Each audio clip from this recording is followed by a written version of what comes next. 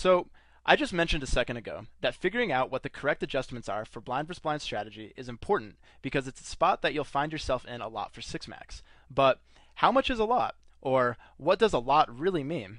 Well, according to Tom Chambers' book, Advanced PLO Theory, you'll find yourself in a blind versus blind spot approximately 2.5% of the time.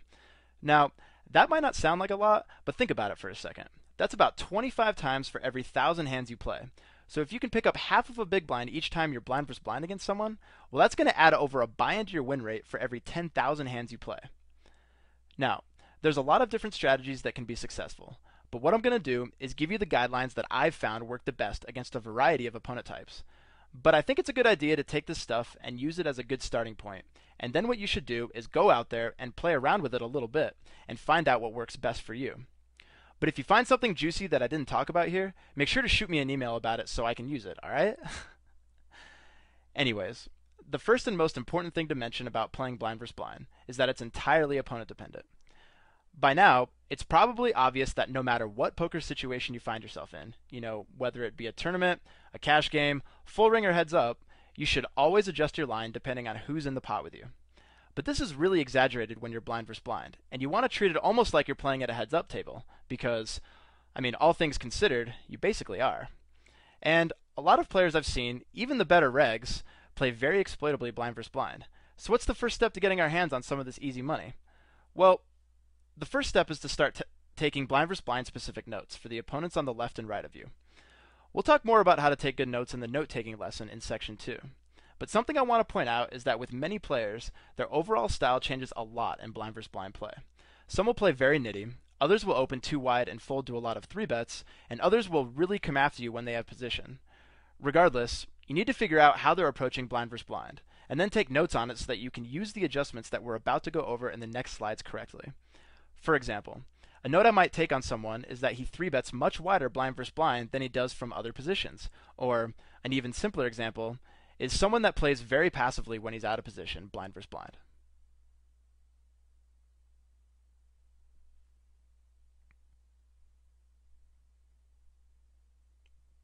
So, a good starting point for talking about blind versus blind is understanding that a pot-sized steal risks 2.5 big blinds to win 1.5 big blinds, which means it needs to work 62.5% of the time to be immediately profitable. So, given what I just said, that means we should just open a ton and collect all of the dead money from our opponent's folding habits, right? Not so fast. That would be fantastic if people actually folded when you open blind versus blind. But once you start playing some PLO, you'll quickly notice that people don't like folding very much, especially blind versus blind. So how should we adjust our strategy out of the small blind then?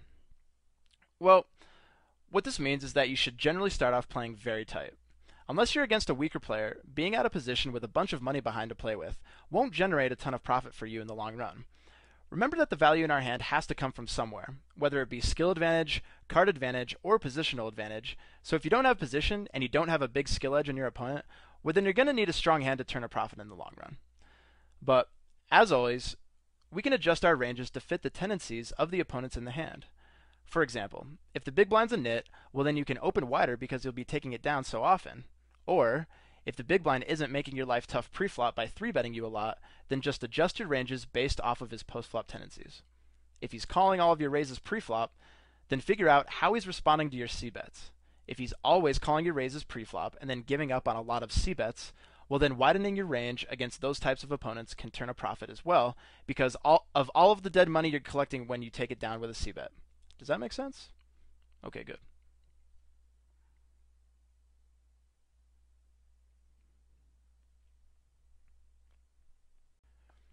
So, we touched on a couple of ways you can make adjustments out of the small blind in the last slide, but we mostly just talked about adjusting the nits and weaker players.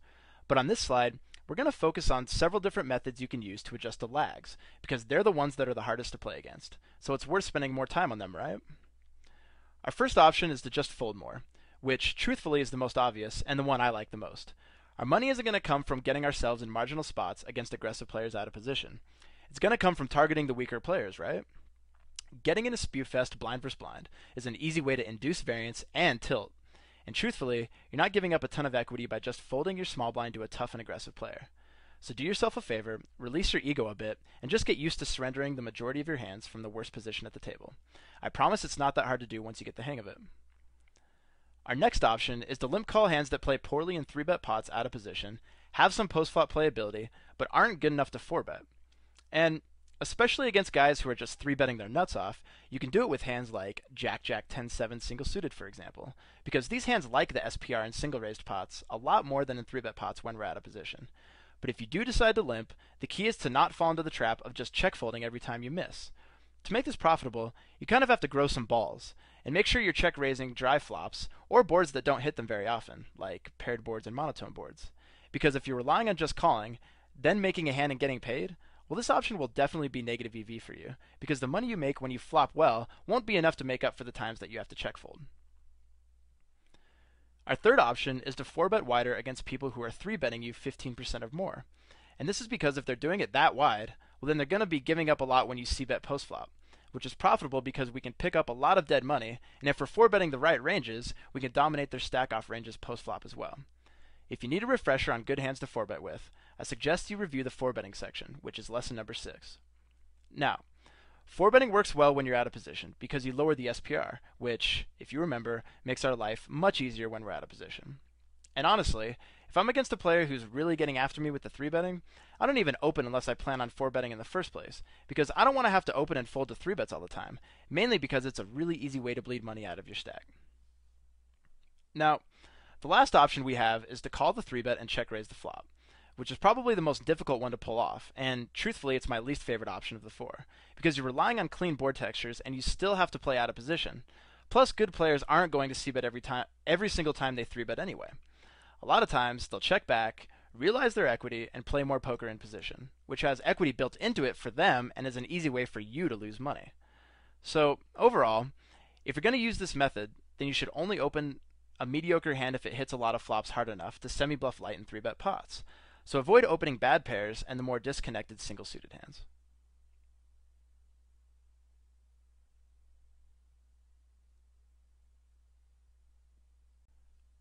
Alright, so we've talked a lot about what to do if we're out of position, but how should our strategy change when we're in position?